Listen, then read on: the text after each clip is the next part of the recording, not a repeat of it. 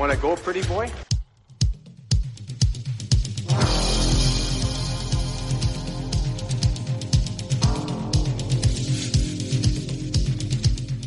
Two minutes by yourself and you feel shame, you know, and then you get free.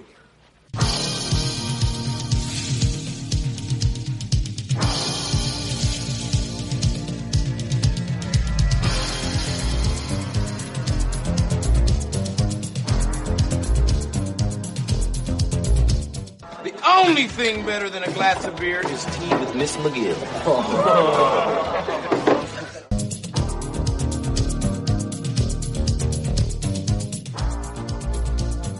And welcome to the Fourth Line Voice Podcast. My name is Darren. Thank you very much for tuning in. Episode 296 of The Big Show, some enforcer-based podcasting coming at you, brought to you by the Hockey Podcast Network. How's everybody doing out here on a Sunday, on a spring Sunday? Oh, we got a dandy show for you today. That's not true. I just lied to you. Look at this. 15 seconds in, I'm already lying. Well, I just came back from vacation. Oh, I'm always on vacation. I don't have a job. I have a position. Out in Edmonton for a few days. Some might say going to Edmonton isn't much of a vacation, but, I always say anytime you're not at work, it's always a positive. So, I had fun out there though. I enjoy going to Edmonton and, What should I do I hear I'm sitting in the dark here on Saturday night. It's 9:15. Kind of thinking, what am I going to talk about? I got some news and notes. I actually have an interesting what if that I hope the guys don't. Well, they put it on Facebook, so it's not like I'm talking out of school. So they did put it up on the internet for the world to read. So the two Chris's, Y2J, and of course my boy Napes out in Vancouver, just kind of had a little brief back and forth about the whole Crowder-Craig Cox thing when Crowder really took it to Cox there in Vancouver. It's kind of an interesting little what if thing. So we'll talk about that. Player spotlight. I'm back doing the player spotlights. I had talked about him. Well, I talked about him when I did the Jay Rosehill one.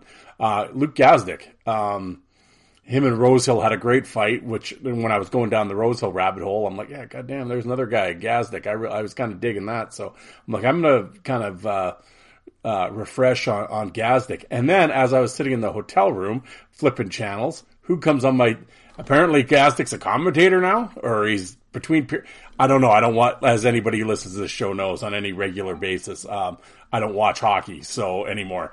Gazdic was on Sportsnet or HockeyNet Canada. I don't know. It wouldn't have been HockeyNet Canada because I was there during the week. So it was on Sportsnet, I guess. They have him on between periods.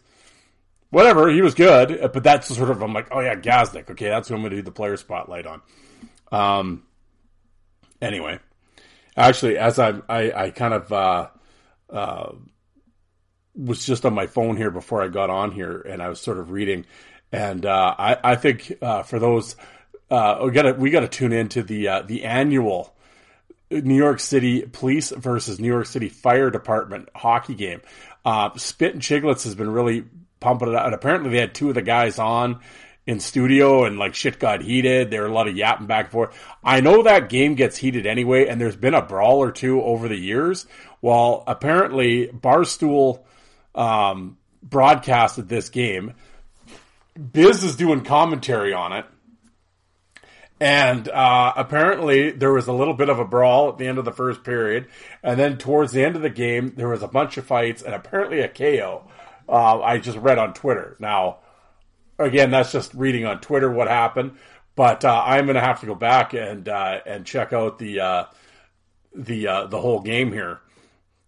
Cause that'll be, I know there's heat between the police and the fire. So, and things always get rammy there in New York for that charity game. So, I'm going to have to tune in. Plus with, Bissonnette working the commentary, that just makes it even funnier. So, that'll be cool. I'm going to have to check that out. But, we should get into, before we get into a bunch of, before I got down here, of course, my wife and I, we ate supper or whatever. I'm just doing the dishes real quick before. We have a dishwasher, but it's like we seldom use the dishwasher. Most of the time, I'll just wash the shit.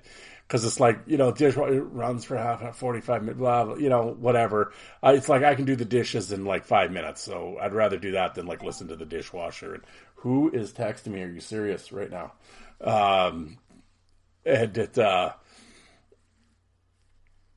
You threw me off. Now I got to hit pause. Yeah, see, now I'm getting all thrown off here with my stupid phone. Well, now I just have to kill that whole bit because I don't know. Oh yeah, the wash dishes thing. No, I was just gonna say, I'm sitting there tonight washing dishes. We had ribs and mashed potatoes, and it's like we have the amount of fucking dishes like we had a fucking dinner party. Like I just looked at the white. There's like 3 coffee mugs in the. I don't drink coffee. There's 3 coffee. I'm like, why? Do you need a fucking new mug every time you get something to drink? Like you need a new glass? Like, oh. I don't know. Yeah, there's enough dishes in our sink for a dinner party, and it's just my wife and I, So I don't know what's going on. Anyway, now that was belabored to death. Well, let's. Well, first, like I said, I'll talk about the network. As I said, I'm a member of the Hockey Podcast Network. There's over 50 shows in the network. Of course, playoff time, and of course, all the podcasts are ramping up for that. Well, I guess majority of the podcasts are ramping up for that. The other podcasts we'll be talking about is talk to you next season. But every NHL team has a podcast, so whatever team you're a fan of, there is a show for you. Of course, Terry Ryan is also on the network, and of course, he is busy filming. He's in Sudbury right now filming Shoresy 2, or season 2 for Shoresy. We'll spit it out. And so I'm sure as he's on set and he's around all those guys, I'm sure he'll have them all on at some point to do on his show, although apparently Jared Kiesel, the star of the show, doesn't do podcasts. He's actually made that quite clear to everybody. So I guess unless Terry can break him down, but I think that won't be happening. Kiesel doesn't do podcasts apparently. So, but I'm sure the rest of the guys on the show will do it. And then, of course, we got old Jolton Joe Lazito there of the Nordiques. Well, he's got the man of numerous podcasts. I don't know. He's got the Knuckles Nordiques podcast, the Nordiques Knuckles podcast, and Coliseum Chronicles. It's an Islander podcast that he revives now and he brings back from the dead now and again if he runs into somebody. I don't know what's next. Who knows? We'll see. Maybe a travel blog. I don't know. Who knows? Joe's everywhere. He's like he's like a fart in the wind. So. But tremendous back catalog. Check out Joe's shows. Joe's a good dude. I'm going to get a hold of Joe here. Well, I know he's listening to this. Joe, I'm going to get a hold of you this week, and we're going to set something up because I'm going to have you on the show. And so that's that. And also, as I said before, he's back. Like fungus on a shower curtain. You can scrub, and you think it went away, and it always comes back. The Five for Fighting podcast, Alec there, although he comes back, and I think he's planning on doing, for right now, a couple shows a month, and we'll see how it goes. But he actually just wrapped up his Clash of the Coast tournament, and I believe that was won by Sean Allen. He beat Darian Skiho in the final. 1,400 votes these guys had. Holy shit, I don't think I had 1,400 votes in the Minor League Mayhem tournament total. Tremendous feedback. I love it. I'm glad that people were engaged. It was really cool that a bunch of the East Coast League teams, they really got into that whole, their social media team really got into it. And they were at games, announcing on their loudspeaker, on their scoreboard, oh, go vote for, Jim Bob. He's in the Clash of the Coast and all this. And yeah, so that was really cool that some teams really jumped on it. And, and I've said before with these tournaments, even of course, Wednesday's episode was the Minor League Mayhem review of my tournament, the Minor League Mayhem tournament. We reviewed it, Alec and John and I. And, Yeah, and I mean, basically, we come down. We can break down the matchups and talk about fantasy and this guy's a lefty and a righty and blah blah blah. It's a popularity contest. Let's face it. I mean, and that's. I mean, at the end of the day, it's a fantasy tournament. Who cares? But I always say that the reason for the tournaments, the reason I do them, and I know the reason Alex, same thing. The reason we do the tournaments is to get people talking about these guys.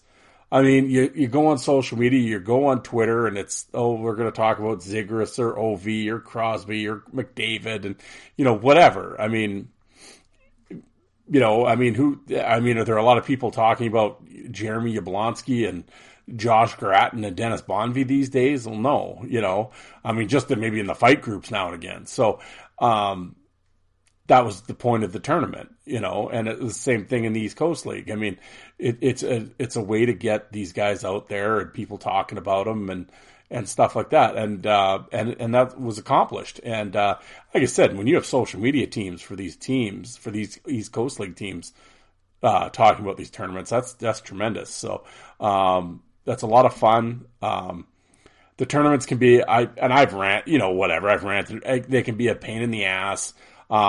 It's to set up the graphics and do the photoshopping and everything. It's time consuming. People don't realize, so it is time consuming and everything else. And yeah, where's Jim Bob? That's, that gets old fast. Dealing with some players whining that they're not in a fantasy tournament gets a little eye rolling as well. But, the overall, I always said 98% of the overall tournament is fun. So I guess you can't let the 2%, discourage you. Although sometimes it's really hard, but, no, and it was a success. Clash of the Coast was a success. Minor League Mayhem was a success. And, actually I'm going to get Alec on here, now that the season's, East Coast, the regular season anyway, has wrapped up, get him on to talk about, some of the East Coast League guys, just kind of who's the champ, so to speak, or maybe the top 5 or whatever. Cause I'll watch, admittedly, I will watch clips if Alec puts them up and I see them, I will watch them. To be completely, do I go completely out of my way to watch East Coast Hockey League clips? No, not really. But I really don't go out of my way to watch too much on social media these days, to be completely honest.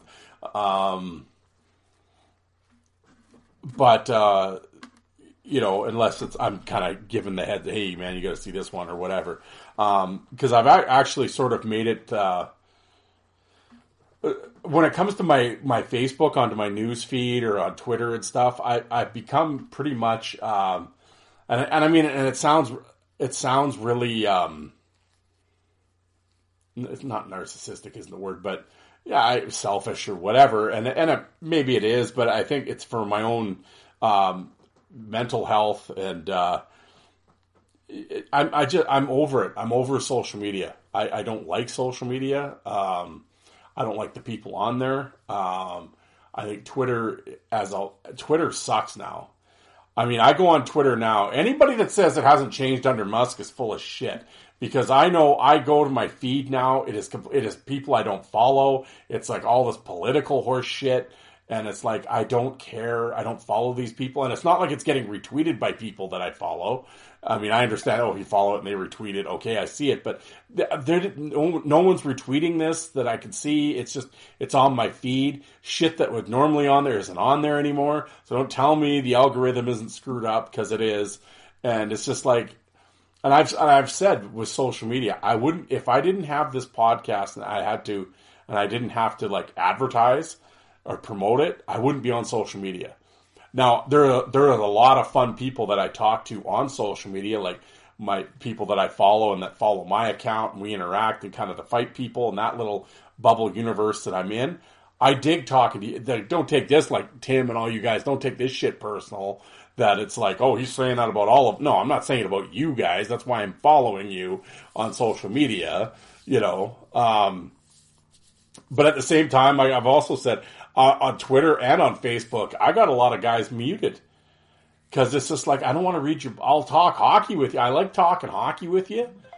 But your worldviews and my worldviews do not match up. And that's fine, but I don't want to read your shit. And there was a lot of people that I unfollowed. Completely unfollowed. Because it's just like, you're a goof, man. Like, it's just like, no, I don't want to read your horse shit. And in some cases, it's like, yeah, you guys are nuts. And it's like, I'm good. You know, you can go put your tinfoil hat on and go somewhere else. Like, so it's like, yeah. But it's, you know, anyway, it's just, social media is just gross. It's gross. And it's, you know, and I've said the one thing, that I can't control is I will answer my notifications or I will look at my notifications. And other than that, I post my pictures or my videos or whatever. And I log off. I don't scroll because it's like, I just can't do it. It's no. I mean, I scrolled a lot when I was like, you know, at Edmonton or whatever, sitting in the hotel room at night and we're killing time. But I mean, for the most part, when I'm at home, we're kind of just doing shit or whatever, or I'm down here, advertising for on social media or recording something, really is what it comes down to, or I'm watching YouTube videos. It's like, yeah, I don't, I've really gone out of my way to not really scroll anymore. And, so to like the people I follow and stuff like that, I apologize that I don't, reply to you or, well, no, if you notify me, I will reply to you. If it's in my notifications, I'll reply. But just in general, it's not a personal thing to the people that I follow. It's the shit I don't follow that I see that I don't want to see. So, yeah. Does that make any sense? But anyway, yeah, I'm basically using social media as a tool now, and that's pretty much about it. Although I will go in the Facebook groups, and I will go in there, which I am causing grief in. William, I apologize. I cause William grief all the time in the Hockey Fights and Brawls group. For some reason, I just said, I told William the other day, I said, I'm just getting tired of stupid people in these groups that just say stupid shit. And if I have time and I'm not doing it, I'm like, yeah, I'm just going to call you on your bullshit. Like, it's either like, no, that's not true. Or it's like, why do you, like, this exaggeration bullshit? Like, no, that's not true. Or like, it's just, these guys just live in fantasy land. Like, just, it's this, actually, John, I know John, he texted me the one day and we were sitting there talking and he brought up which would be a really good episode. Him and I are going to do that episode. John, you and I are going to do it. We have to collaborate here before we go on the air, but it's basically like hockey fight kind of myths that over the years on these message boards and on social media has just been brought to the point of just idiocy. And it's like, but people just believe this. And it's just like, I guess they sat cross-legged at Christmas and listened to Grandpappy tell stories of Gordy and Larry and all these guys. And these guys just continue on through life thinking, you know, all this shit happened. And it's like, no, none of that happened. Like, you know, but they've told the story so many times and believed it. They believe it to be so. And it's just like, yeah, it's just eye-rolling. And I'm just so tired of reading this horse shit. Or these fanboy idiots that just conglomerate in these groups. And it's just like, oh my God, like just, you're 45 years old. Like, stop talking like you're a fucking 8-year-old on the playground. Like, it's embarrassing. Like, put your fan club, membership away. And it's just, you know, it's Bobby this and Probert that, or the other goof with his Dave Brown shit. Like, he joins the Enforcer Appreciation Group, and his first 7 posts, of the first 7, 6 of them are about Dave Brown. It's like, we get it. You like Dave Brown. It's cool, whatever. But dial the fanboy down, man. Like, you're an idiot. Like, you just come across like you're like a goof. Like, is that all you could talk about? So, I mean, it wasn't me actually of all people, but it wasn't me, but one of the moderators ran him out of the group immediately. It was just like, yeah, you're a goof, get out of here. You know, if that's all, you're just a one-trick pony, that's all you're going to talk about is Dave Brown. He's putting up this video and that picture. And this is why Brownie's the best. And, not that I disagree with you on that, but it's just like, enough. Like, okay. There's like 1,000 other enforcers to play in the NHL. Could you talk about any one of them other than Dave Brown? It's just like, it's embarrassing. But that's social media in a nutshell. Like, eesh. Where was I going with all this? Was this my introduction to the shows? Yeah, Alex Show and Joe's show. There you go. Oh, there we go. Well, let's get into this shit. I'm 20 minutes in and I haven't said anything yet. Well, like I said, we started off. We were in Edmonton for Monday, Tuesday, Wednesday. Monday through, and we came home Thursday. It was fun. It was, obviously with the school break, so we were able to go with the wife, obviously teaching, but or not teaching. We went out there. We used a bunch of air miles and shit. Had like 4 free nights stayed at the Best Western Suites or whatever. Had a cool room and had like a little, the jet tubs in the room and, the fridge and the microwave, the whole deal. And, a nice little setup. And, so it was, we stayed there. And so of course we had free hotels. So that was nice. Bounced around a few of the casinos. Wife won a couple hundred at the River Cree the first day, but I was pitching a shutout. I pitched a shutout in the Alberta casinos. Alberta Liquor and Gaming really took a round out of me in the 4 days that I was there. So, unfortunately, no wins this time. Bonus 5 line just couldn't bring me out of it this time. But no, had a fun. It was weird being in the River Cree without going to Ice Wars. That was kind of strange. Fortunately, didn't get didn't see a few of the people that I wanted to see. Just kind of got busy and schedules didn't work out. So that was unfortunate, but we will be back in Edmonton. Like I said, we kind of go to Edmonton a few times a year. So, looking for, always look forward to going there. For those folks that are going to Edmonton though, or if you go to Edmonton, you've never been to this place, and you're into this sort of thing, it's, in Strathcona. It's a Strathcona Antique Mall. And, it's 2 floors. And it's just, and they got old antiques and shit and stuff. But they got a bunch of old hockey cards and baseball cards and toys from the 70s and 80s and comic books and records. And, so needless to say, it was right up my alley. Although, and I've gone there a few times. I've talked about it in the last episode. But I went there this time and I couldn't find, my program guy was gone. I found some older Oiler, but they were like 90s programs, which was whatever. But he, I couldn't find the booth that had the old programs in it. But kind of went through some cards, in a few sections. I will say the one thing with the cards though, they're overpriced for what, I was going to buy a box of old, it was, Score.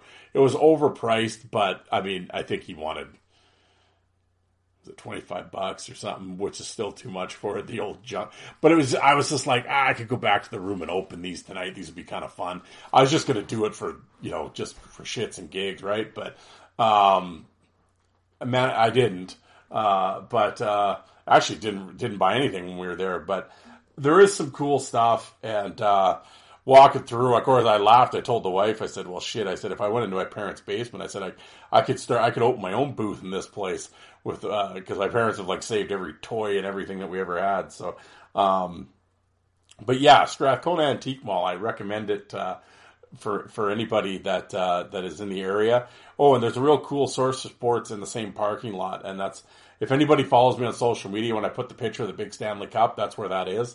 They have a big, huge, Stanley Cup out in the parking lot you can take your pictures with and stuff. But, is it Source for Sports? I think it's a Source for Sports. And they have some cool shit in there. So just a cool little area if you happen to be in Edmonton. Strathcona. Yeah. But, so that was kind of the deal in Edmonton. I guess, it sort of ties into my, I always do on Sundays, I like to do like my week on the internet. I know I got into it with a few guys in the hockey fights group. Like I said, I apologize to William. I think I make him delete topics all the time because I start yapping at these guys. But I can't remember what it was about. I think it was about Gordie Howe. But I know one guy on Twitter, I put a picture of McSorley and Wendell Clark, and it's actually a picture of Wendell Clark's first NHL fight. It's a preseason fight against the Oilers, Marty, and Marty's wearing 34. And it's just a picture, whatever. There's no video of it. But, of course, some guy, Mr. Leaf here has to reply that, this is always, Wendell whipping on Marty again. Of course, I typed back and said, when did he ever whip on him? Knowing full well what the answer was going to be. And, of course, I put the ball on the tee for the guy, and, of course, he went for it. He has to put a picture of the infamous 93 playoff fight with Clark and McSorley. This is when Wendell really dummied him. I'm like, dummied him, right? I said, that's again, you want to talk, when John and I were talking about hockey myths, this myth that Wendell Clark destroyed Marty McSorley in the playoff fight. Everybody hit pause right now. Go to YouTube and watch that fight. Wendell lands the first 2 punches. Now, granted, the second one busts Marty over the eye, but it's like, okay, he cut him above the eyebrow. I mean, let's not act like he broke bones and destroyed him and anything else. He landed 2 punches, and Marty proceeded to land the next 17. So let's dial down that Wendell destroyed him. It's like, no, he didn't. He cut him open. I always say, I guess, visually, Wendell won. Because, of course, Marty goes off the ice bleeding, and he knocks the camera down or covers the camera when he's going to the dressing room or whatever. So it's like, Wendell killed him. Yeah, well, watch the rest of the fight. It's like, no. Yeah, but, okay, sure. Wendell killed him. But, there's the example of the great myths of hockey. But, and of course, so you hate Wendell, you must be a Marty guy. I love Wendell and I love Marty McSorley. It has nothing to, again, I can take my fan glasses off and be objective. I mean, I'm a fan of both guys and whatever. I'm just telling you like it is. I mean, the video doesn't lie. Go watch the video. It doesn't lie. Clark lands 2 punches, gets gassed, and then Marty proceeds to punch the shit out of him for 20 seconds. Like, lands 14, 15 punches to Wendell, who's just hanging on. So, okay. But whatever, yeah, he dummied him. Oh, okay. Anyway. Other than that, my week on the internet, it wasn't even a week on the internet. It was, okay. Speaking of, like, stupid people, just, this has nothing to do with anything, but, once again, for the long-time listeners, my issues with the subway. Yeah, we come back from Edmonton, of course, whatever, it's like 6:30, 7 o'clock, we get home, and it's like, bring the the suitcase and everything in, and it's like, now what? And I mean, I didn't really feel like firing up the party. I'm like, screw it, I'll just whip over to Subway, I'll grab something. So, I rip over to Subway. There's actually no one in there. I get in, they start making my 2 subs, whatever, another guy comes in right behind me. So they're making my subs, and then the girl goes over and starts asking, what do you want? He wants one of those, like, they have the bowls now, like the rice bowls. They put actually, shit, those things don't actually look that bad. They're actually bigger than I thought they were, too. So anyway, they're putting the rice in and the chicken in, or whatever the hell he ordered. I wasn't paying much attention to him. But whatever, this guy's wrapping my shit up and just kind of getting ready to pay for it. And of course, the girl's like, she's got all the shit in the bowl, and she's like, okay, what vegetables do you want with it? The guy, so the guy goes, whatever works. And she's just looking at him like, what does that mean? Whatever, I don't know. And he goes, well, we'll just put whatever on it. And she's sort of like, okay. And she starts to kind of put lettuce or whatever the hell she's kind of looking at him like, just answer the question. Like, what do you... Like, she's like, okay, and she kind of starts putting onions or whatever, and I'm kind of looking at this guy like, use your big boy words. Like, you're 50 years old, goddamn, tell her what you want on it. Why do you gotta be just an idiot? Well, I don't know, whatever works. Well, you're eating it, dummy. What do you mean, whatever works? I was like, I'm gonna get a chicken teriyaki sub. What do you want on it? Oh, whatever works. Like, okay. Like, if I was the guy working, I'd just put the lid on it. Yeah, okay, here, you're done then. You know, like, it's just, you know, it's like going up to a bar. Hey, what do you want to drink? Oh, whatever. Okay, well, I'm just like looking, and I'm like looking at this guy, and like, it's like these people already hate their job, but like, just tell them what you want on it, and let's wrap this shit up. Like, why do you gotta, whatever. And so she starts putting shit on it. She's like, is that good? And he's like, yeah, I guess. Oh, well, maybe some more green peppers. Like, okay. So she puts it on there, and then he's like, well, I guess that's it. She's like, oh, okay. Like, what? At this point, I'm like getting my shit and I'm leaving. I'm just like rolling my eyes. I'm like, oh my God. Like, just, for some reason, it irritated me way more than it needed to. But I think at that point I was just like sick of people. You know, I don't know what it is. I'm like, yeah, if you were social media, like that guy right there was Twitter to me. Like he was the human version of Twitter. And it was just like, oh God. It's just like, really? Like, do you have to be a fucking idiot? That was like the other day. It was like a while back. Last week. When was on the Easter holiday? Whatever. It was the Monday. I worked like the half day or whatever. And then I'm again at Subway. But like I got off work at like noon, right? So it's like, I don't know, it's like 1 o'clock by the time I got to Subway. Well, there's a few people in there, but here's the lady at the front of the line. You have like 6 people behind you. It's not cute to have your 4-year-old order their sub. What kind of cheese do you like? Do you like the yellow or do you want the orange? Do you like pickles? Well, you're the mother. You would know if they like pickles or not. It's like, read the room. Like, there's only a half a dozen people behind you. Is this the time now for the 4-year-old? I don't know, maybe. And like, shut up. Like, just, you know, and then she kind of turns around and she's like looking at all of us like, hey, you see my daughter's ordering pickles. Like, this stupid look on her face. And we're all just, well, at least I had this, I'm just glaring at her, or not even I'm just staring at her like, just like, what are you doing? I think she clued in because she just eventually just like, yeah, put mustard mayo on it, it's good. You know, but like really, like just, God, people are just inconsiderate. Just, we're just fucking morons. We are. Like, there's so many stupid people out there, just inconsiderate jackasses. Like, ugh. Anyway, welcome to the Fourth Line Voice podcast. Yeah, so that was my week on the internet. That was my week. There you go. Yeah, well, I don't know. What are we going to talk about? Well, I'm looking at my notes here. Clark and Marty, Subway guy. Fight totals. Oh, I was going to say, it was funny when I kind of mentioned I was going to Edmonton. Obviously, they didn't check the schedule or whatever, but it was like a couple of guys at work. Are you going to go to an Oiler game? Like, okay.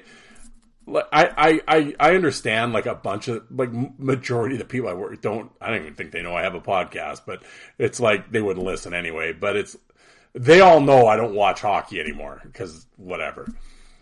But it's like, they say people when I'm going to Vegas, are you going to go to a Golden Knights game when they find out I'm going to Vegas? I'm like, motherfucker, if they were playing the game in my backyard, I wouldn't even open the blinds. Like, no, I'm not going. No. I said, I don't watch it on TV. Why would I go spend a few, $300, $400, $500 to go watch it in person? Why would I do that? No.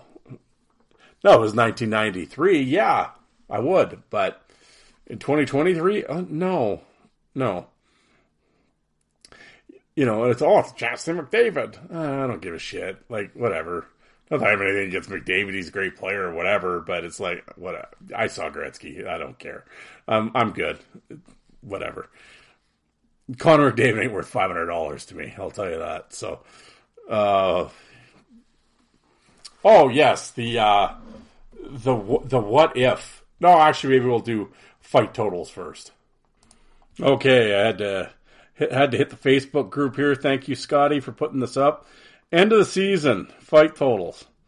This is a real who's who. It's more like who's that. Yeah. the Tampa Bay Lightning were the Broad Street bullies of the NHL this year with 37 team fights. Ottawa and Philadelphia with 36. Oh boy, the Enforcers back. Delorier led in 14. I like Delorier, 14 fights, but Patrick Maroon, 12 fights total. I don't know if that's 12 fights or 12 punches thrown. Austin Watson, another killer, 12 fights. So there you go. They're your top 3 fighters in the NHL this year. Delorier, Maroon, and Watson. Holy shit. Killer's row right there. Murderer's row. American Hockey League, the Tucson Roadrunners with 42 fights, followed by Providence with 32 and San Jose with 32, Syracuse with 32. This is the American Hockey League in 72 games they schedule. 42 fights led the American League. Oh, yeah. Matthew Rempe, Travis Barron, Riley Bezo, that is Andy Bezo's kid. Kyle Murray, Riley McKay, I know him, he played for the Blades. Keaton Middleton, who the fuck are these guys? Okay, I shouldn't say that's, no offense to those guys. They're the young kid. Again, I don't watch this shit. I don't know. The only guys I know in the American League are the Gallants. Basically the Gallants could kick the shit out of the 3 guys that led the NHL in fights. I know that much for sure. The East Coast League, again, 72 game schedule. Orlando led with 41. Greenville had 35. Fort Wayne 34, South Carolina 34, Justin Knockbauer, Nico Blatchman. Justin Knockbauer, of course, Don's kid, 13 tilts. Nico Blatchman, 11. Whatever. I like Nico, though. Nico's cool as shit. He gets it. Western Hockey League, Vancouver Giants led with 44. Prince George with 43. Kelowna, 36. Spokane, 36. Holy shit. Matthew Henry with 12, Andrew Petruk with 11, Matthew Edwards with 10. Okay. The Quebec Junior League.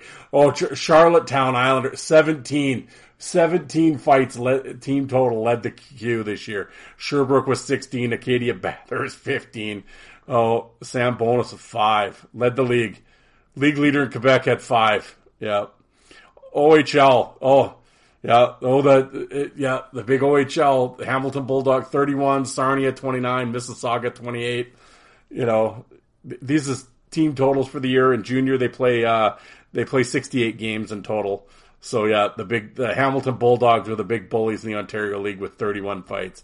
Oh yeah, tell me again how the Enforcers coming back. Oh yeah, sure. Well, but they just have to be able to play now. Well, that's not really an Enforcer then, is it? Okay. Yeah. The SPHL, the Knoxville at 51, Roanoke 41, Quad City 40. The USHL 16. The Cedar Rapids Rough Riders 16 fights. Yeah. Sorry, once again, hockeyfights.com didn't have the LNAH, FPHL, EIH. Oh, of course they don't, because if it's not affiliated with the NHL, they don't cover it, they don't know about it. Hockeyfights.com can suck my ass. You're terrible. God, Steve, we got to get that site up. Get that site going.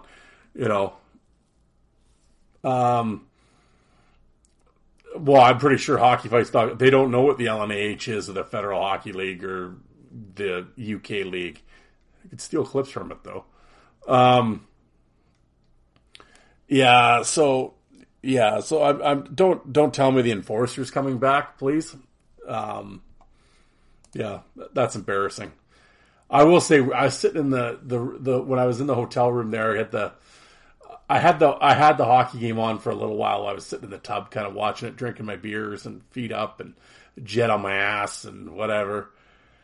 I've said it once, I'll say it a million times. How you guys can watch that horse shit, I'll have no idea. Like I always say, younger fans, 20-year-olds, you don't know any different. I get it, whatever.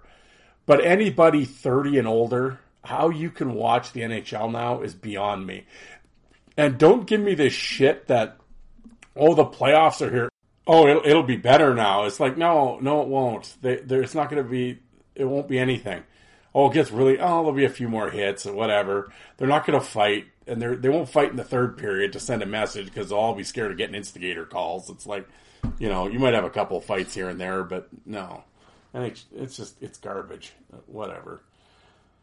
Anyway, before I get into the whole whatever, these fight I don't give a shit about these fight totals, but it's just like I'm sitting there in the tub, like I said, and I'm watching Sportsnet. So they played the first thing on the highlights is the Toronto Raptors game, because it's a play-in game to get into the playoffs, which of course they had like a 19-point lead that they blew. In the third quarter, they end up losing by 4 to Chicago in Toronto. They go 18 for 36 from the 50% from the free throw line. NBA players go 50% from the free throw line. Are you shitting me? I mean, I'm not one of you. I make millions. I gotta hit. I mean, I get that there's a human element. I'm not that guy, but I mean, holy shit, 50% from an NBA player. I remember way back when my mom was a school teacher, they did this thing for charity, this free throw for charity. She was 8 for 10 from the line. You know, you guys are 50%. Are you shitting me? Grade 1 teacher beat you. But it's just like, holy shit. Anyway, so they play the Raptors game. All right. Then they play a couple of the NHL games. Oh, the Islanders make the playoff. Oh, Lozito's pumped. Then they go back. I'm just like, I don't give a shit about any of this. I just want to see some bloody baseball highlights. Oh, then they go back to the Raptors game. They play those highlights again. Then they got to interview a few people. Then they got to go to the panel. What happened? Well, okay. So there's another 10 minutes of talking heads saying the same shit over and over again. Then they play the Blue Jay highlights. Okay, right on. And then the show's just about it. And then they play the hockey highlight again, and then it's over. I'm like, okay, like we're not doing any baseball at all? Like, right. You remember like when they used to be like, that highlight, like, whatever, basketball, then it was hockey, then basketball, then, like, baseball highlights, you know, but they all did it, like, in a row. Like, that was their time for that sport. Like I said, I'm sure you people remember The Score, back in Canada. Remember the channel, The Score? I love The Score.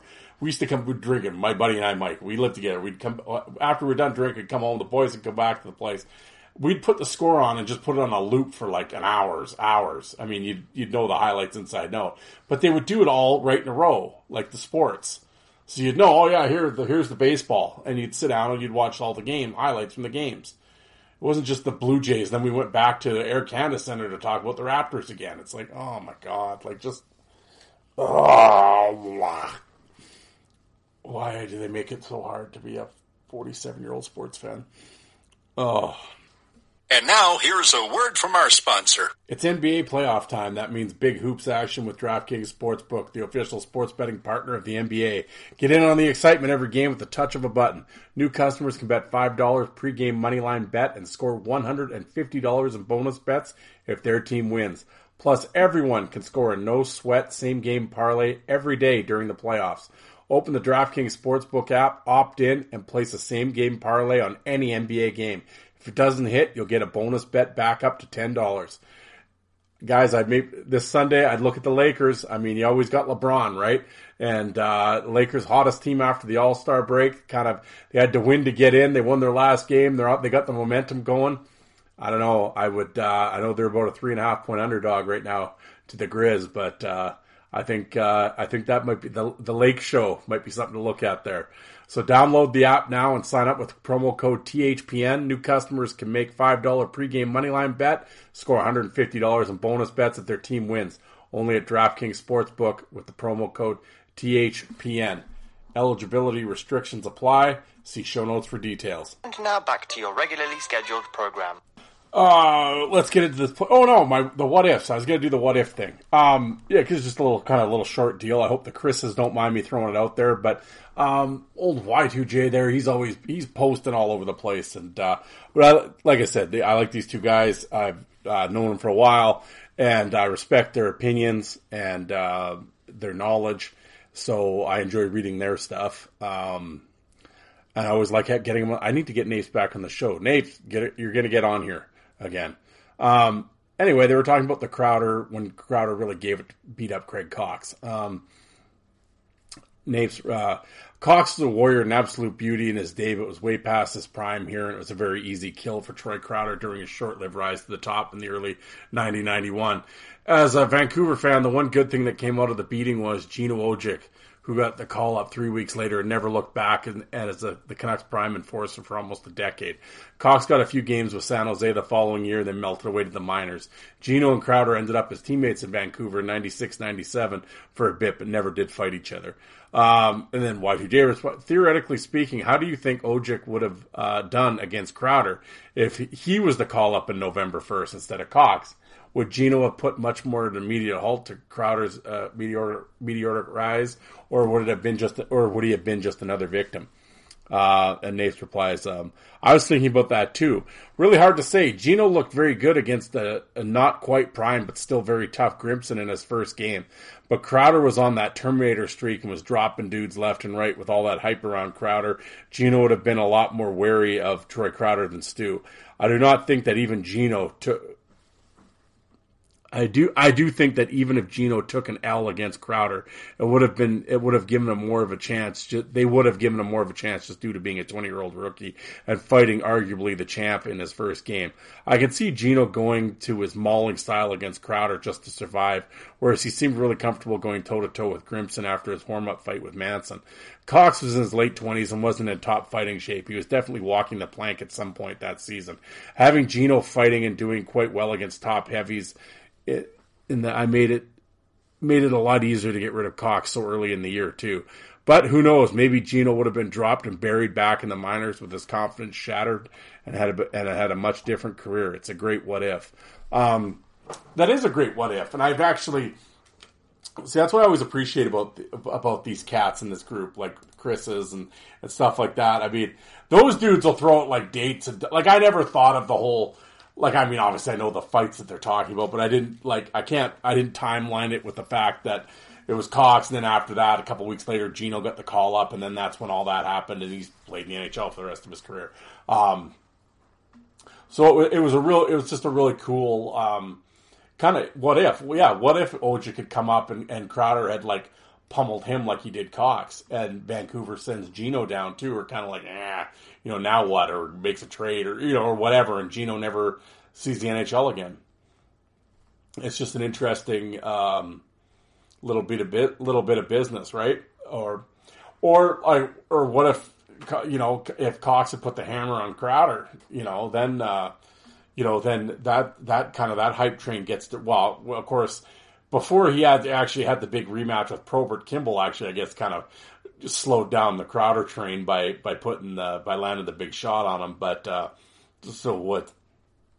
although not that it hurt the anticipation of the Probert bout, but for the fight fans, it kind of did put a little a little blemish on the record a little bit before, because everybody wanted to see the undefeated hotshot rookie against in the rematch with Probert and stuff, but. That'd be interesting, how if, maybe Gino comes up and really gets worked over, what that does to his career, to his confidence and that type of thing. So, yeah, it was just a little tidbit there. And I liked the reading, and it kind of made me think about it. And, as fight fans, it's like, the what ifs are always a little cool thing. I know I've sort of talked about that what if. I'll have to, I'll talk to Napes and Chris, and I'll talk to the Chris's, and maybe we'll kind of I'll throw it out there because they're a lot better at that stuff than I am. To kind of throw out a what if and see what other what ifs are out there that we could think of, because I think that'd be kind of a little fun episode too, a little kind of fantasy booking or what would happen kind of thing. But yeah. Oh, I guess the other thing I was going to mention that it'll be interesting now with the season winding up in Calgary not making the playoffs and stuff. One of the old guards, Lucic. What happens to him? Of course, the infamous big contract is over. He's a 35-year-old free agent. So is he done? It'll be interesting. I don't know if he said he's retiring. I know he had talked about. Kind of the mental battle that he's gone through with that contract and trying to produce and not being able to, and kind of letting a lot of people down, and kind of what he went through in Calgary. And I know I talked about it way back when. It was a year or two ago it was right around when I started the podcast, but the Lucic thing comes up every once in a while. And as soon as you mention it, it's always an overpaid bum and whatever. And I mean, he had a really good agent, but Lucic had a great career. If he is in fact done, and that was the one thing. And you know, I know Tony brought it up to me in private. That's kind of what got my attention to it. Was I didn't realize his contract was like, again, I'm not following it, so I didn't know his contract was up. But I know Lucic catches a lot of shit, obviously, for the money and, you know, his lack of productivity since he's basically left LA. He had a great career, though. I mean, he played 1,000 games, he had 500 and some points. You know, I mean, the last, you know, a bunch of the last year, basically the big contract those years. Oh, he had a good year the first year in Edmonton. He had 20 goals there and whatever. But after that, yeah, he was snake bitten. It was rough to watch. And I've been a fan. I've been no secret. I've been a fan of Lucic since he started playing in the Western Hockey League. His productivity in the NHL, I'm always on the other side of the aisle.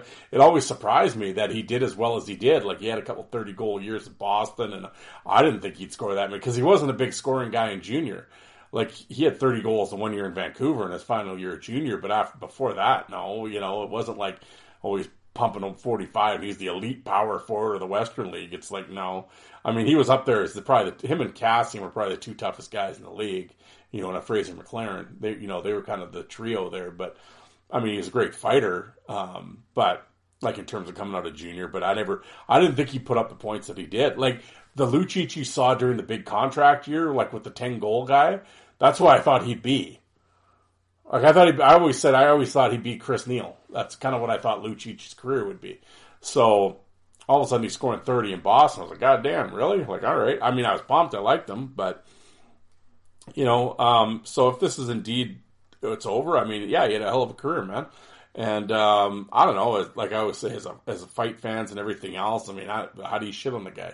I mean, yeah, he tailed at the end and whatever, did he match up with what they were paying him? No, but, I mean, was the NHL better? Is the NHL going to be better with not having him in it? No. I mean, you know, the only thing that kind of I got irked about with Lucic towards the end is he didn't fight anymore.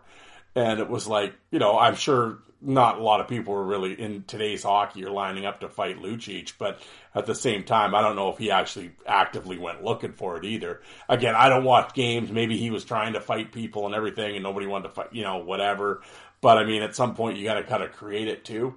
And I always wish Lucic had maybe grabbed a few guys a few more times, and he did enforce a couple times. Of course, they ended up suspended or whatever for it. But I mean, so you know, obviously his hands were they got handcuffed towards the end the last bunch of years of the league too. But I don't know, in terms of fighting, I mean, there's another one gone, right? And I mean, well, I already talked about the league. You know, we got Delorier and Austin Watson and Pat Maroon.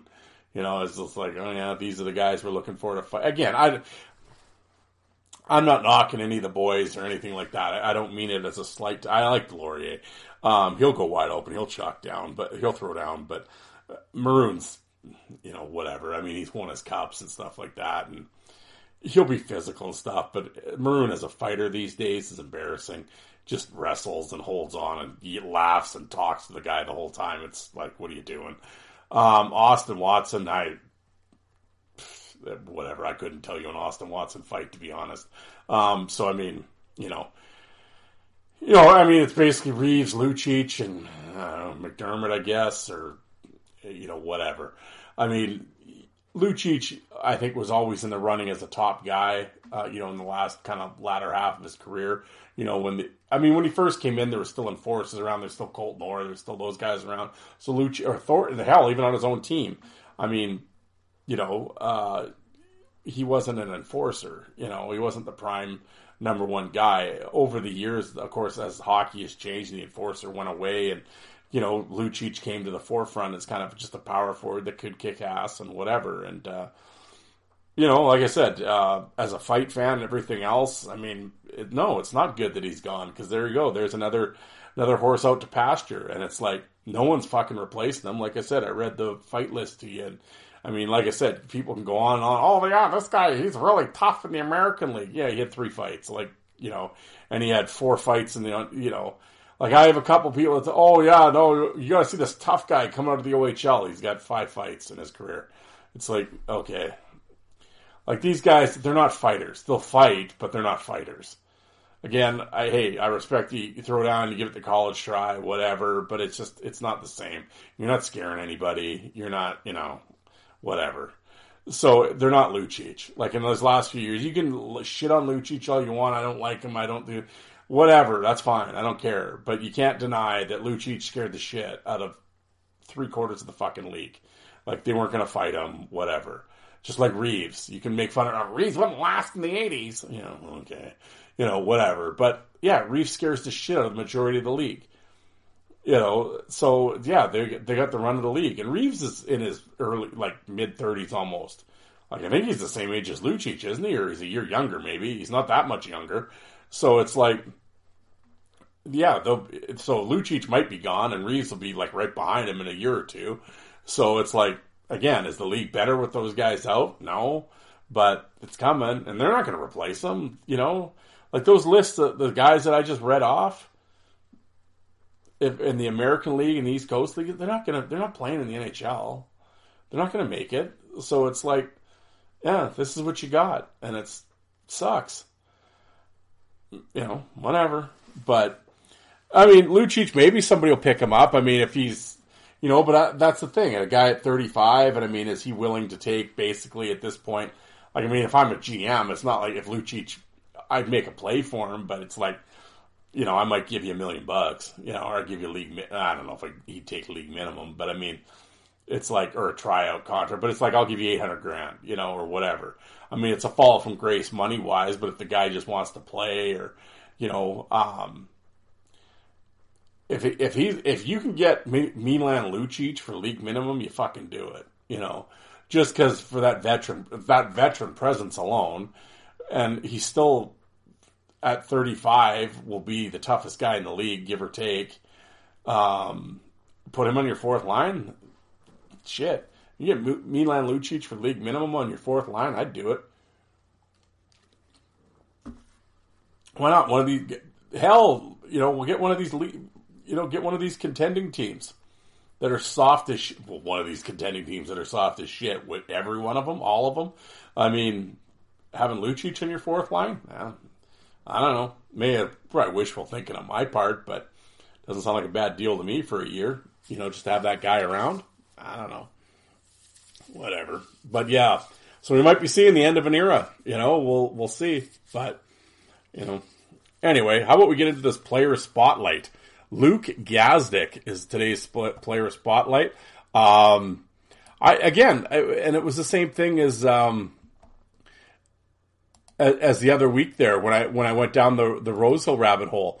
I really enjoyed it. I talked about it when I saw the fight with him and Gazdic. Like, yeah, Gaz, I'm going to do a player spotlight on him. And like I said, and then I saw him on TV there in Edmonton, and I'm like, okay. So yeah, I went down the rabbit hole, and it was fun. Again, one of those guys. Again, I had seen some of his clips. Certainly not all of them. I have now, but yeah, solid.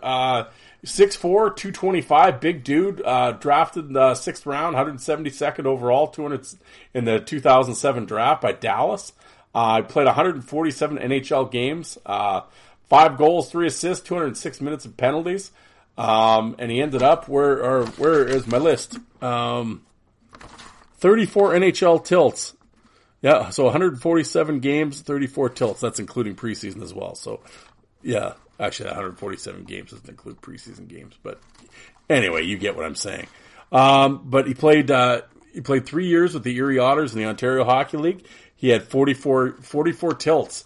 From 06 to 09, they were still fighting in junior at that point. He had 4 fights in the East Coast League, and he had 75 fights in the American Hockey League. And he played about 5 seasons, give or take, in the American League. Yeah, 1, 2. Well, he played 4 right in a row, and then, yeah, towards the end, he kind of got 37, 20 games, 7 games, whatever. Yeah, I know, in the final year there at San Diego, he played 7 games. I think he just gave it the fucking, I'm out of here. But yeah, it was, he definitely has an old school vibe watching him fight. It's straight right hands. He ain't throwing lefts. He's got the wild windmill style, but he's got an uppercut. He does this, he comes up from underneath in all of his fights and with really good power. And yeah, he could bang, man. He had some solid power and he landed some shots on some dudes. Yeah, it was fun. And one of those guys, as I said, as kind of a new age guy, a lot of all of his NHL fights pretty much were available on video, and a lot of his American League stuff was as well.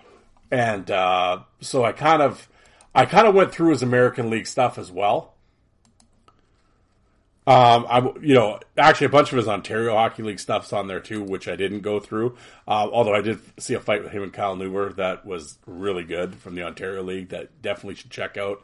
But I basically started in the American League. Actually, that's a lie. 08-09, he played the Ontario League, played the postseason, he got eliminated. Then he went to the East Coast League, and actually one of his fights in the East Coast League was against. I lied. That wasn't it. Holy, I'm screwing up my bit already. Oh, it was 09. Yeah, sorry. It was. So in 2009, 2010, in the NHL preseason, he had 3 fights. Zenon Konopka, Adam Keefe, and Chris Stewart, none of which are on video, or they weren't on YouTube. And then that season with Dallas, he got sent down, and he started in the American League. And one of his very first, on Halloween, he fights Josh Gratton, and it is a solid, really solid bout. Looked really good for the young kid against a real big name guy in Gratton. Solid. They went back and forth, went forever. Took their helmets off mid fight. It was just a real solid tilt. And then just kind of scrolling down, he fought Gratton again. Again, another good fight. Gratton was kind of looking for the rematch. Tristan Grant, another really good fight. Yeah, it was really cool to watch. And he fought John Morasti. That was another good fight. Morasti kind of caught him at the end a little bit, but, yeah, just for his rookie year, and he also had he had 2 fights in the East Coast League that year. They must have sent him down briefly in December, but he fought James McEwen, which wasn't a bad fight. And then he had a really good fight with Ryan Hand. I didn't know him and Hand had ever fought. So that was kind of a fun little deal because I'm a big Ryan Hand fan as well. And, but yeah, real solid, as far as a rookie season goes, 2009, 2010, yeah, Gazdic looked really good. Following year, 2010, 2011, he played a full season in the American Hockey League. He had 18 fights. Again, just kind of scrolling through. I didn't watch all of the fights, although he did have a game in December on the 17th where he fights Eric Nielsen twice. And I love Eric Nielsen. He's awesome. And they beat the shit out of each other.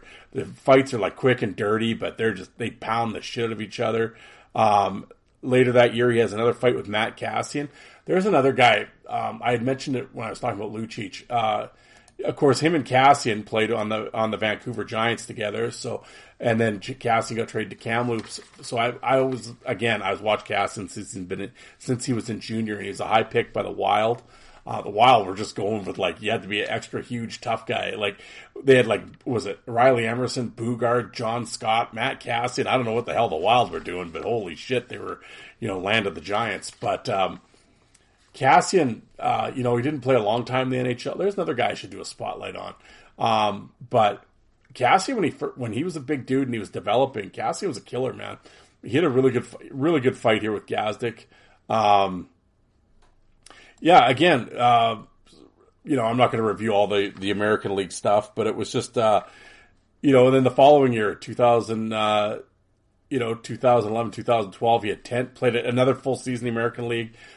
Still hasn't gotten any NHL time yet, but he had 10 fights, a couple against Luc LeBlanc and Anthony Peluso. Him and Anthony Peluso had a bit of a rivalry going. They always had some entertaining tilts. Again, this is kind of that run where in Dallas, he's just not getting into he's just not getting call-ups. 2012, 2013, again, a full season in the American League, 12 fights. Really great fight with Tristan Grant again. Brandon Bolig has a 2-fight game on New Year's against Eric Lizon, who, of course, he had played in the Central League with Wichita and stuff, and he gets called up to OKC. Pretty good tilts. Eric Selleck, Sorrentini, Daniel Maggio. I mean, so he's fighting name guys. Then we get to 2013, 2014. He finally gets into a preseason fight. He's still playing with Dallas. Fights Eric Selleck. And then sorry folks, my notes, I'm kind of, I'm all over the place. I kind of messed myself up. He played the preseason with Dallas, and this is 2013, 2014. But he got put on waivers, and Edmonton picked him up. And he played the full season in the NHL. He played 67 games that year with the Oilers, and 67 games, 2 goals, 2 assists, 127 minutes. And he had 15 fights in the NHL that year. And his very first regular season NHL fight was against Chris Thorburn of the Jets. He also scored in this game. It's a hell of an NHL debut. He scores and gets into a fight with Thorburn, and really, it was quick and dirty. He worked over Thorburn, and so right away the Edmonton folks are like, oh, we're digging this guy, and hell of a debut. A couple nights later, he fights Tom Cicito of Vancouver. Again, Cicito's kind of doing the kind of the left-handed Jersey jab thing. He does land one good one, but Gazdic just kind of lands the heavier shots, and again looks really impressive in his fight. I'm not going to go blow for blow with these. It's more just and like I said, all these fights are available on YouTube, so you can follow along and whatever. But next fight, they're playing Montreal. He fights Brandon Prust. Funny enough, he actually throws a huge hit on Josh Georges. Clean hit, and they're still fighting. It was funny at this time. I don't remember people in 2013 crying that they had to fight after clean hits. But anyway, Gazdic throws the hit on Georges. Prust fights him. Outsized. Prust does a kind of... he's yanking him a lot, and kind of gets Gazdic off balance a few times, but he just can't get inside on Gazdic, and he's not really, Prust isn't really landing anything, and he's trying, but he can't just get inside on him, and Gazdic goes down, gets up, but he eventually, he's throwing his wild rights and his uppercuts and everything else. He eventually catches Prust with a pretty solid one and puts him down. It wasn't a KO or a TKO or anything, but it was a pretty solid shot, and put, with the momentum and everything, put Prust down. Again, really strong showing by Gazdic. And here he is, he's running around, he's throwing his weight around. I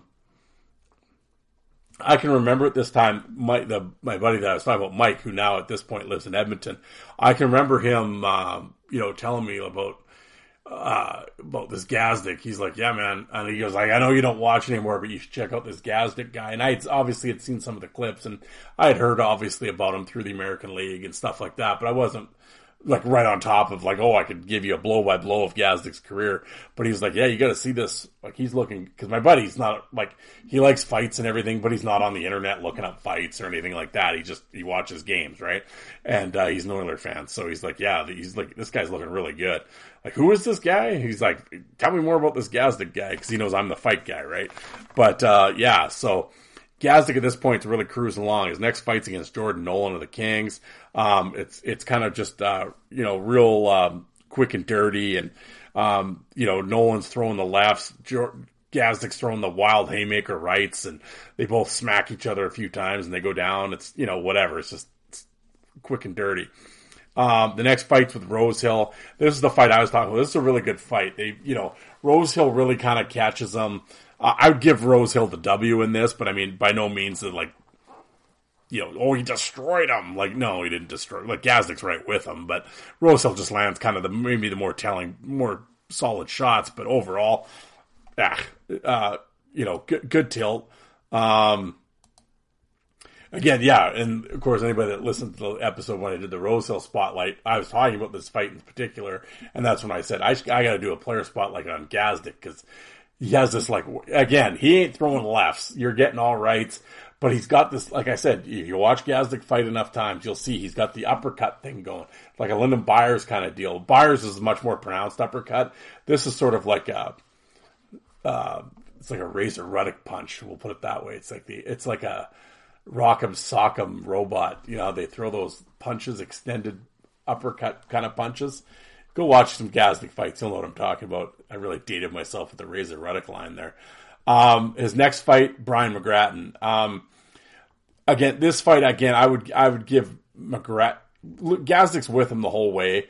I would give McGrattan the win. The one thing you'll notice when you watch this fight, it just seems like McGrattan's just on him.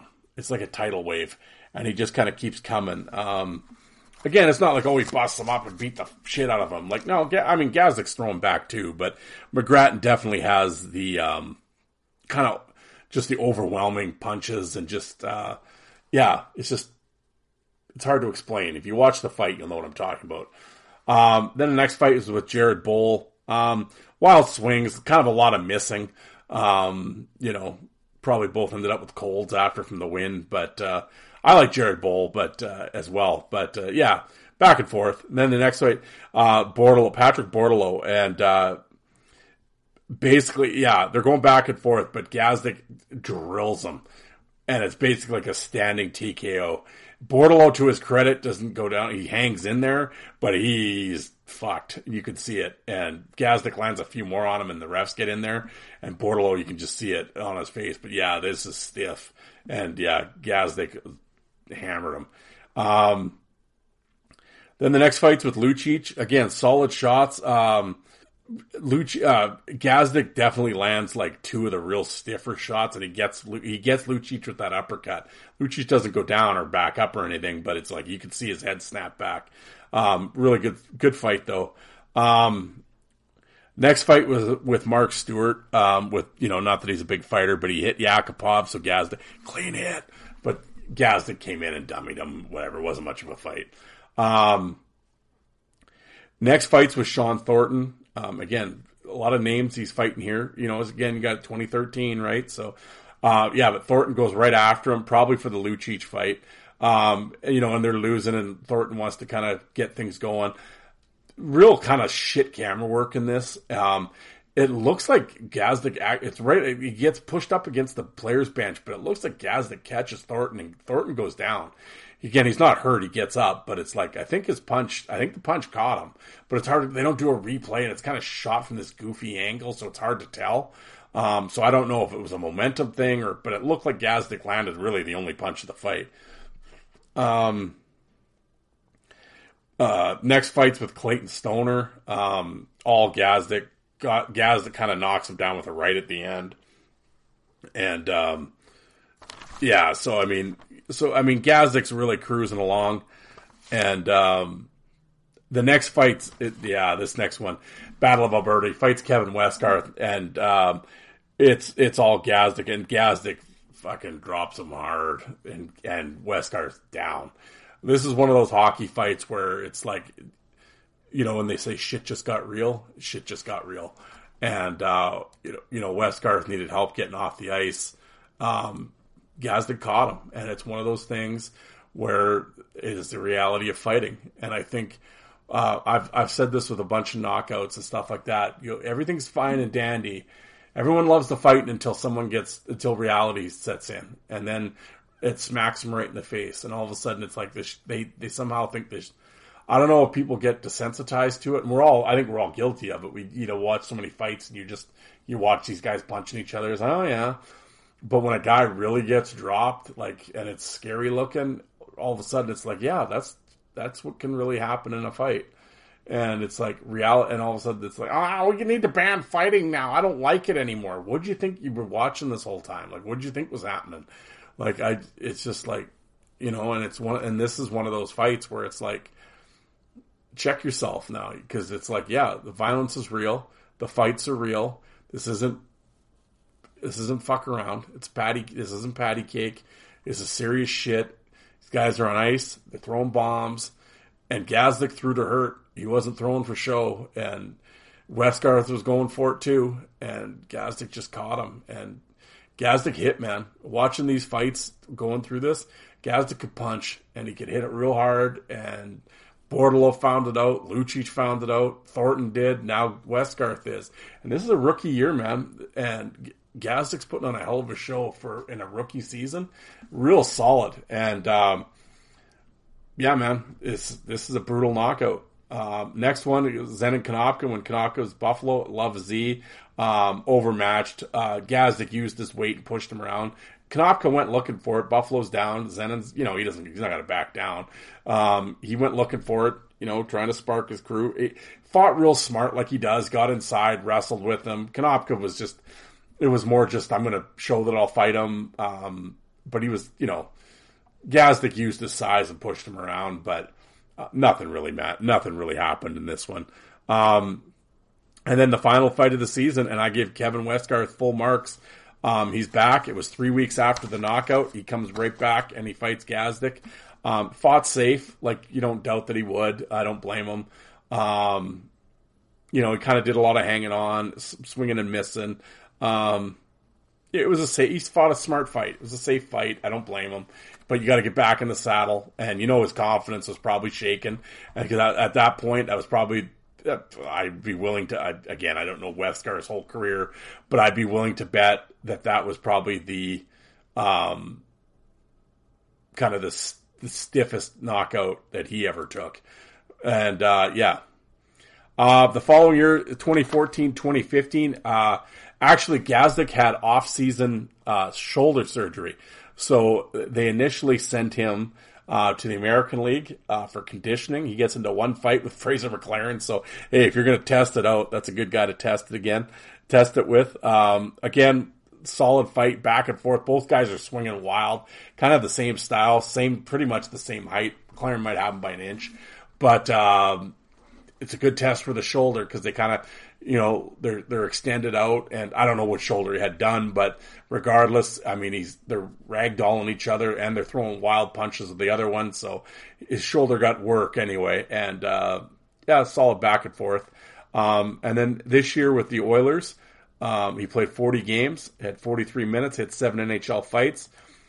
First fight returning back was against BJ Crombeen. Crombeen didn't really do much, he just held on.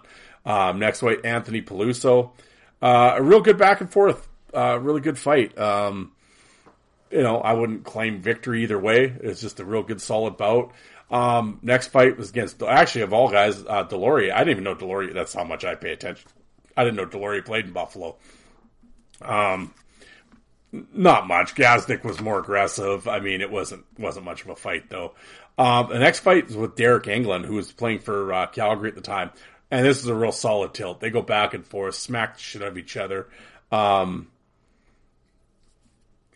call it a win either way if you want. I'd just call it a draw, whatever. But it's just a really good fight. Then he fights Chris Neal, the old vet.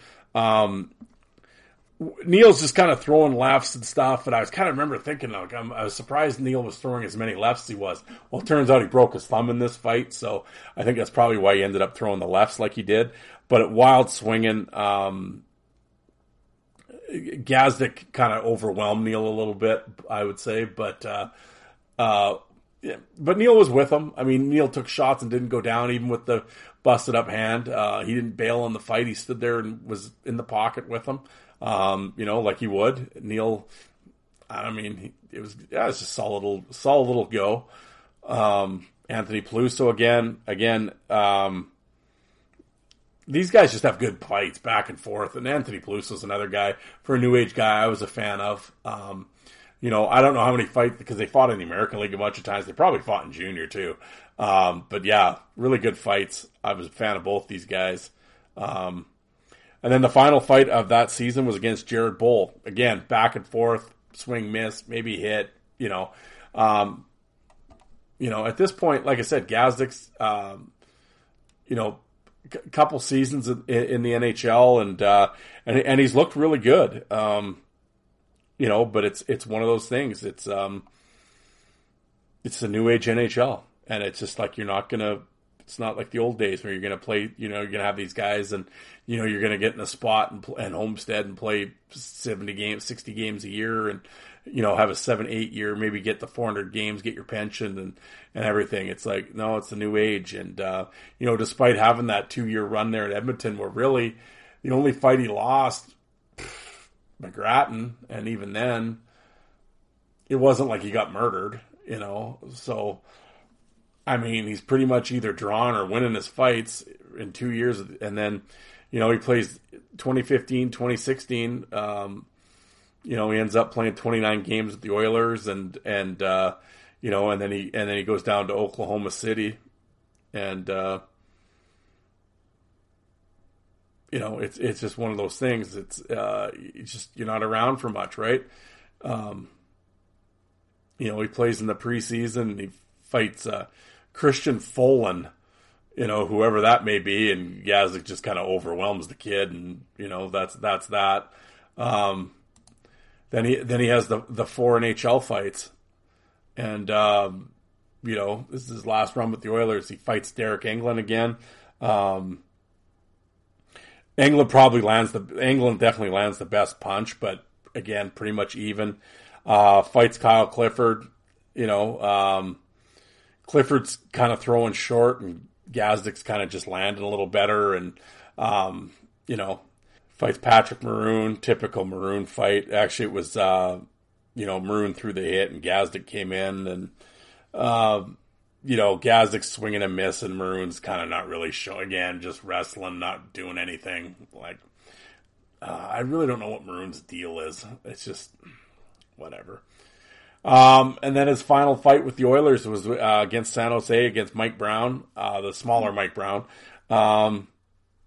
Brown throws the hit. Gazdic grabs him.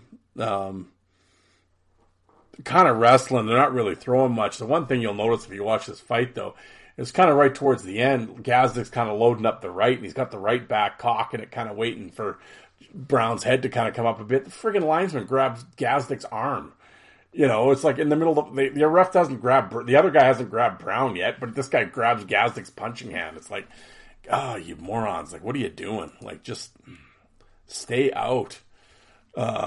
But yeah, and then it gets down to 2016, 2017. He is, he is released by the Oilers and signed by the New Jersey Devils. And he ends up playing, 11 games with New Jersey. He has two fights in the NHL and 3 in the American League in 37 games with Albany. So at this point, I think maybe he can even probably see the writing on the wall a little bit. As far as his NHL fights go, he had the 2 fights again. He fights Chris Neal, when he's with New Jersey. And, I don't know, it's a solid tilt, a lot of rights, just a solid go. And then Tom Wilson is Gazdic's, final NHL fight and, in regular season with Tom Wilson and Wilson's, just a young kid at this point, but, he doesn't really show much. It's all Gazdic and then he's off to the American League where he fights, Zach Sorrentini, which actually isn't a bad fight. And Gillen Lepine. But, at this point, I'm feeling for Gazdic, man. I mean, you have a solid kind of run there in the NHL. You basically go undefeated in your fights, in your 30-some NHL fights, and you're sent off to pasture. And in the off season with New Jersey, he gets released, and Calgary signs him, and he plays the one preseason game with the Flames, and he fights Dustin Byfuglien, which the video isn't available, but it's Byfuglien, so the fight would suck. And Byfuglien could hit, but he couldn't fight worth a shit. And then he plays a full season, 61 games with the Stockton Heat, and gets into 5 fights. Dylan McIlrath, not a bad little go. it's kind of a back and forth. I would definitely give the advantage to Gazdic. The next fight's against Limbus. I will say I forgot with the Byfuglien fight. I will say there might have been a little bit of history there, because when Gazdic played with the Oilers, he gets a suicide pass up along the boards and Byfuglien just drills him. And it's solid open ice hit, and Gazdic stays down for a while. You felt that one. So I'm sure he had a little heat with the Buff after that. But so there would have been some bad feelings in that fight. But going back to the American League, he fights Limbus, Jamie Duvain a couple times, Cale Kessie. This one there, this is probably when Gazdic was just like, what are we doing? His fight with Kessie, they got kicked out for fighting off the face-off. And, so you could probably see, I think obviously at that point, I can guarantee if you ever talk to Luke Gazdic, he would probably be like, yeah, that's when I knew the writing was on the wall, that I am no longer needed in this game. And then the following year, 2018, 2019, he plays 20 games with the San Diego Gulls. 7 points, actually. But he fights 3 times, and he fights Curtis McDermott. I don't know. To me, I don't have anything against Curtis McDermott, but I mean, this idea that I've seen some people think McDermott's the toughest guy in the league now, it's like, oh, come on. Again, with this American League fight, it's the same thing. McDermott's just sitting there leaning back, throwing jersey jabs, landing nothing. It's a bunch of jersey jab. Gazdic hits him a couple times in the side of the head and whatever. And then he fights Jamie Duvain a couple times. Those are his 3 fights. And then the following year, like I said, he's still in San Diego, but he plays the 7 games, and then that's it. And he fights in the preseason once against Jacob Doty, and unfortunately that video is not around, because I think that would have been a really good fight. Gazdic and Doty is a fight I'd like to see. But and that's actually a preseason AHL game. So, he kind of went in, played 7 games, picked up a minor penalty, and probably was like, peace out, I'm out of here. So, it was sort of a real anticlimactic sort of ending to his NHL career, unfortunately. He was just just a product of the environment, right? And it's just, that role went away, and he was an unfortunate victim of it. And he got sent out to pasture. And like I said, it was really a shame, because those 2 Oilers seasons there, he looked awesome. I mean, I can say, as I sit here watching, I've watched all his NHL fights. He was basically undefeated in the NHL. I mean, you can, like I said, you can say McGrattan beat him, or maybe England beat him to the punch a couple times or whatever. But it was like, well, put it this way, Luke Gazdic in the NHL never got beat up. He never got pummeled or dummied or dropped or anything, or he might have got outpunched a little bit, but he never got murdered.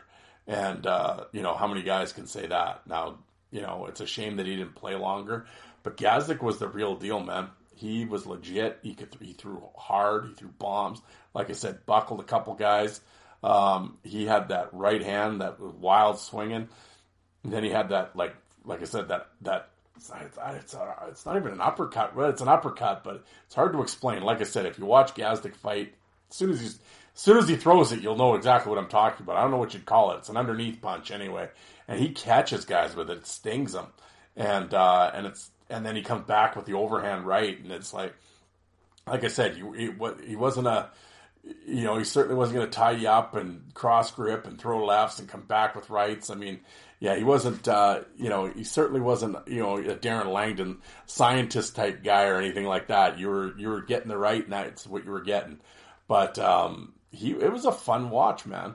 I know I kind of blew through this and whatever. I mean, like I said, there's only so many audio descriptions of a fight you can give, but and I'm sitting here in the dark, and it's now 11 o'clock and whatever, but I really enjoyed it. I really enjoyed watching Gazdic, and I highly recommend. That's my player spotlight is for you guys. That's a homework assignment for you guys to go down the rabbit hole and check out Luke Gazdic. I know there's a lot of guys, always a newer guy, so you probably did watch him, but like I said, we all watch stuff when it all sort of gets convoluted and kind of all rolled into one, and you forget stuff. believe me, go down the Gazdic rabbit hole. You will not be disappointed. And like I said, you can go really in depth because a lot of his OHL stuff is out there too. And like I said, he had that really nice fight with Neuer, and I'm sure there's a bunch of OHL fights. And I'm actually gonna go check out later that I didn't recap, but I'm gonna definitely check out. I'm a fan, and I was a fan before. Like, I liked what I saw from him. But like I said, when I do these dives and you do the rabbit hole thing, and you spend like an hour or two watching, just going through the guy's clips, and it's like, holy shit! Like, yeah, Gazdic was legit, man. He could bang, and he was throwing hard. And actually, it was one of the fight with Konopka in Buffalo. It's in Buffalo, and they go. Whatever the feed was, it was the Buffalo feed that I was watching the clip from, because they go to between the bench. They have Rob Ray between the benches. He does the between the benches deal, and Ray was talking about. He's like, "Oh yeah," like Ray obviously kind of pumped Konopka's tires and stuff, but Konopka didn't really do much in the fight. But even Ray said, "Oh yeah, the boys have been talking about this Gazdic kid and how he's been punching and hurting guys, and that was the big talk around here. So Konopka was going to go for him, and Konopka did go for him, but like even Ray was kind of like, obviously the talk was out that this kid from Edmonton could hit, and he could, and like I said, it was a fun. And he kind of has the hair and the right hand. I'm like, oh man, I wish this guy played in the 90s. Oh, I could see Gazdic fitting right in. And like I said, he had the size too, like 6'4", 230, dropping right-hand bombs. Like, you could see him fitting right in the 90s. Oh, it would have been tremendous with the long. He eventually got the hair cut, but when he was with the Oilers there, he had the long hair when he first came up. And it would have been beautiful to see him in the 90s. So, yeah, I loved it. Like I said, it was cool to see him on Sportsnet doing the commentary. I don't know if he's a regular guest on the show or whatever, but it was cool to see him on there. I'm glad he's, got a gig after hockey, and, because obviously, he played 100, he made some NHL money for a little bit and stuff, but obviously, not millions or anything, but, unfortunately for him, but, so, gotta get a real job. So hopefully the Sportsnet gig works out for him. But anyway, I'm looking at the thing, all of a sudden, holy shit, I've talked for like an hour and a half. What did I talk about tonight? Holy shit, you guys, I rambled about nothing. Of course, I always say that like I'm talking, like I have some big, like my shows are real well crafted and everything else usually. Yeah, isn't it usually just me friggin' yapping away? But there you go. Those are my notes on Luke Gazdic. Tremendous. I highly encourage you to go down the rabbit hole. You will not be disappointed. But, I know you're just probably disappointed with this episode, so I'm going to get out of here. But I want to thank you very much for tuning in. If you happen to be on social media, I don't know why you would do that to yourself. But, like I said, check me out, Fourth Line Voice, on Facebook as well as on Twitter. I'm always putting up pictures and videos and all that sort of thing. Or you can check out my YouTube channel, Fourth Line Voice on YouTube. I have over 2,500 videos on there. All leagues, so whatever league you're looking for, just type it in the search engine, boom, everything's sorted up, it'll come. And like I said, you could get lost for days on that channel for sure. And as I always say, the only thing I ask from you guys, the listeners, if you could do it, if you could review my show, rate it, whatever podcast site you're iTunes, Spotify, whatever platform you're listening to, if you could review the show. Yeah, like I said, I always say review. I'm not saying, you got to write 17 sentences and talk about the show. No, just good work, or you suck, or whatever. I like the episode, whatever. Or just hit the star rating, because that's how the algorithms work out for those sites. So if you say you're listening to whatever, Leafs Lunch or whatever, then on the side it says related shows. Not that my show would be related to a Leafs Lunch, but anyway, that's how you get into the related searches, so to speak. Same thing on YouTube. If you watch one of my fight clips and you enjoyed it on YouTube, hit the little thumbs up button, or if you like the channel, please subscribe to it. Again, YouTube loves that sort of shit, so it's like, again, that gets me into the algorithms. So I always say, not just for my show, but for Alex Show, Joe's show, or whatever podcast you happen to be listening to, or whatever YouTube show. Help the creators out, guys. This is what it's all about. These people, we take time out of our lives to create stuff. And again, I'm not just talking about me. I'm talking about any YouTube channel that you enjoy. Subscribe to the channel and give the video the thumbs up. Yeah, it's a whole, I gave it a thumbs up. Oh, that's there, Believe me, that helps. YouTube loves that shit. It helps in the algorithm, and it helps the creator out. Same thing when you review the podcast. It helps the people that are creating these shows. So if there's a podcast you really enjoy, leave a review, leave a star rating, because that helps that show out. That's the little things that you can do to help out a social media creator. So there you go. And download, don't stream. That's all I ask from you guys. I don't ask much, but I ask for that.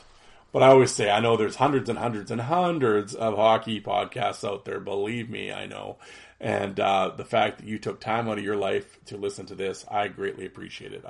I really do. I'm not joking. I'm always humbled by the feedback and the fact that people are listening is great. And I love it. So thank you very much. And I hope you enjoy it as much as I enjoy sitting down here in the dark and talking to you guys and ranting and raving and telling stories and reviewing fights and player spotlights and everything else. So thank you very much. But I'm going to get out of here. I'll be back on Wednesday to talk to you guys. I got some player interviews. I talked to some guys while I was in Edmonton through private message. So hopefully I got some guys coming up here. And yeah, maybe I'll get old Harper, Double H, Harrison Harper on here. Get him. Maybe we'll do a Stanley Cup preview show. Well, not really. We'll talk about other things, but maybe we'll, I know some of you folks listening still watch, so we'll talk maybe some current shit, but I'll get Alec on as well to talk about the East Coast League guys. And Jay in Iowa, we'll talk some Southern Pro. Hey, I gotta admit, folks, like I said, I'm a minor league guy.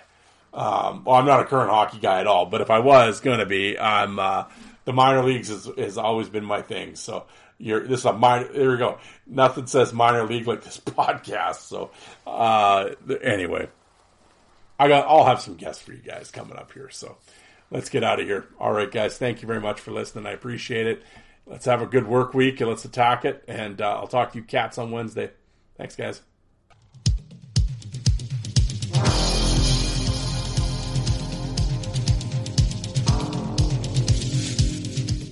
And you people that don't like fighting, how many of you did you walk out and get a coffee while that was on?